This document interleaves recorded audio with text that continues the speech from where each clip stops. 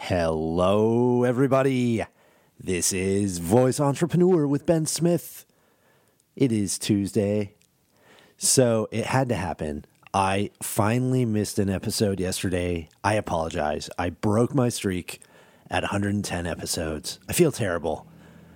I was in Vegas. What can I say? Vegas happened to me. I woke up in Vegas and woke up early as usual.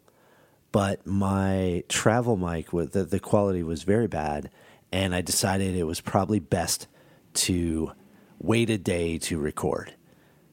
Now, at first, I really was upset. I lived this process. I really don't want to let you down. I don't want to let myself down, and this is just part of my process. But then I realized that sometimes doing less is actually a way we can all win more. So I actually took the extra morning time yesterday while I was in Vegas and compiled way more notes and different ideas for episodes for Voice Entrepreneur for the next month or so. And by being forced to slow down a day, I actually feel like I came out of this feeling like I won.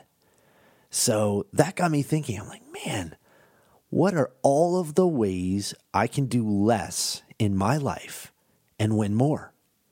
So I wanted to share 5 of them that I'm thinking about personally that are important to me, and that when I get stressed out, and I have so much travel over the next week or two for business, when I get stressed out, when I have a lot to do, what can I do less of so I can win more? And by the way, while I was in Las Vegas, I had a fantastic time. But even better, I think I sealed the deal with a new NBA player. I can't say his name at this moment, but I think we're going to sign him to my consulting company, Chance Bending Ventures. So again, I slowed down. I enjoyed life. I do a little bit less, and I still got a potentially huge win. So that's what we're talking about today. All right, so without further ado, here are 5 quick ways to do less and win more. 1, stop saying you do everything well. So this is a personal pet peeve of mine. You just cannot be great at everything. This applies to anything you sell, whether it's a product or service, whether you're a company, you're a voice skill, you have an app, or just you're a person. Think about it. Do you trust your plumber to teach your kids algebra? I don't think so. Do you hire your lawyer to mow your lawn? Of course not. That's not how it works. So it's vital to publicly be honest with people about what you are great at doing and what you're terrible at doing. I know that for me, the second that I started saying, if you want X, well, that's not me. But if you want Y, then I am the best in the world. That is a huge moment. That's when I made a personal leap in my business.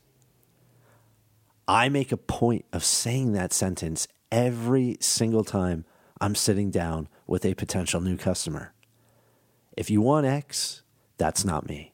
But if you want Y, then I am the best in the world. Really, really powerful. I don't want to tell people that I can do it all, or I can do exactly what comes out of their mouth. If they say, hey, Ben, can you mow the lawn and, babysit my kids? And, oh, yeah. No, I'm great at babysitting kids. Oh, yeah. I'm one of the best lawnmowers in the world. I don't want to do that. I want to do it less. I want to do all stuff less, but I want to do it better than everybody else. I want to be precise about what I'm doing that's better than everybody else. The world rewards people who know the secret and the people who are honest about it. Number 2, refer your competition. This is very similar. If a potential customer asks for something specific and it's not exactly what I do, I now actually refer my competition. The shock on your customer's face when you say, well, if you want X or Y, please, you should definitely talk to my competition. I think they do it really well. But if you want Z, well, Z, that's definitely me. The look on their face is it's really priceless.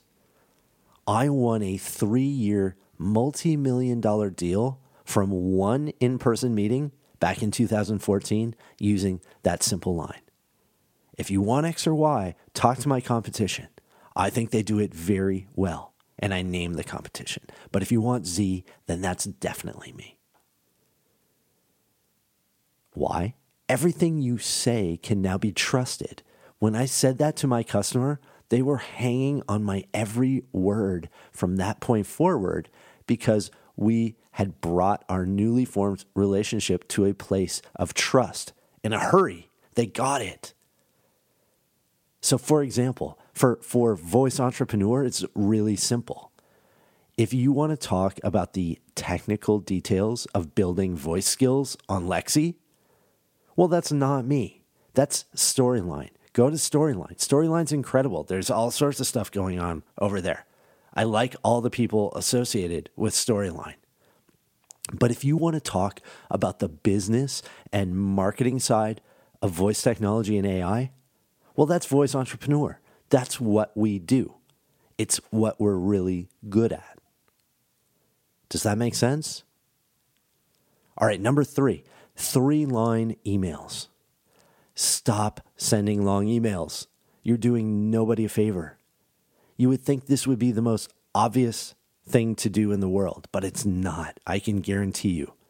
Some executives will explicitly tell their employees, do not send me emails over 5 sentences.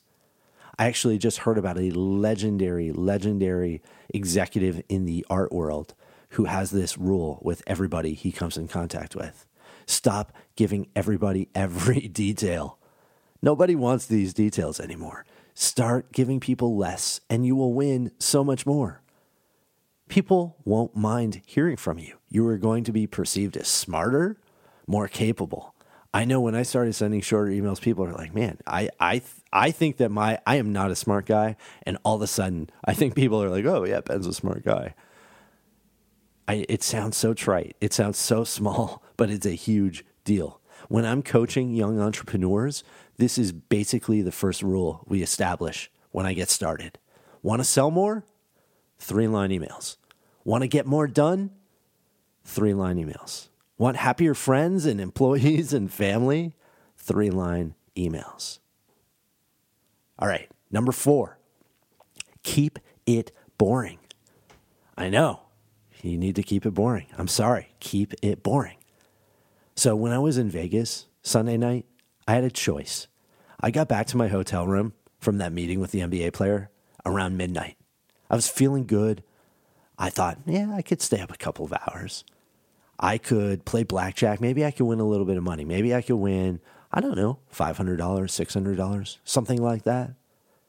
Or I could go up to my room and work for 45 minutes on my laptop emailing new customers. And those emails might generate, I don't know, what? An extra $50,000? So which one did I do? I mean, the choice was easy. I emailed new leads for 45 minutes. I went upstairs. I didn't play blackjack. I did a little bit of work on my laptop, and I spent the time very deliberately emailing with new potential customers and leads. And then I went to bed. I did less, and I won more. And in that example, I actually slept more. Number 5. Focus on customer referrals, not new sales. I talked a lot about this in an episode 2 weeks ago. Go look that one up if you haven't heard it already. Existing customers and user referrals are the lifeblood of the business. Focus on your existing relationships over and over and over again before you work on cold outreach and new user acquisition. All of my new clients over the last 60 days have come from existing customers. This new MBA client comes from an existing customer. It's that simple. Treat what you have with gold. I used to treat all the new people in my life like gold, but then I would take my close family and friends and take them for granted. I'm just being totally honest here. I don't like that I did that, but I know I did it. But now I've flipped it. I want the relationships and customers in my life always to be priority number one. I now want the people around me that are close to me, that I love. I just want to go crazy. I want to do as much as I can for them. I'll do less, but I'm going to win so much more.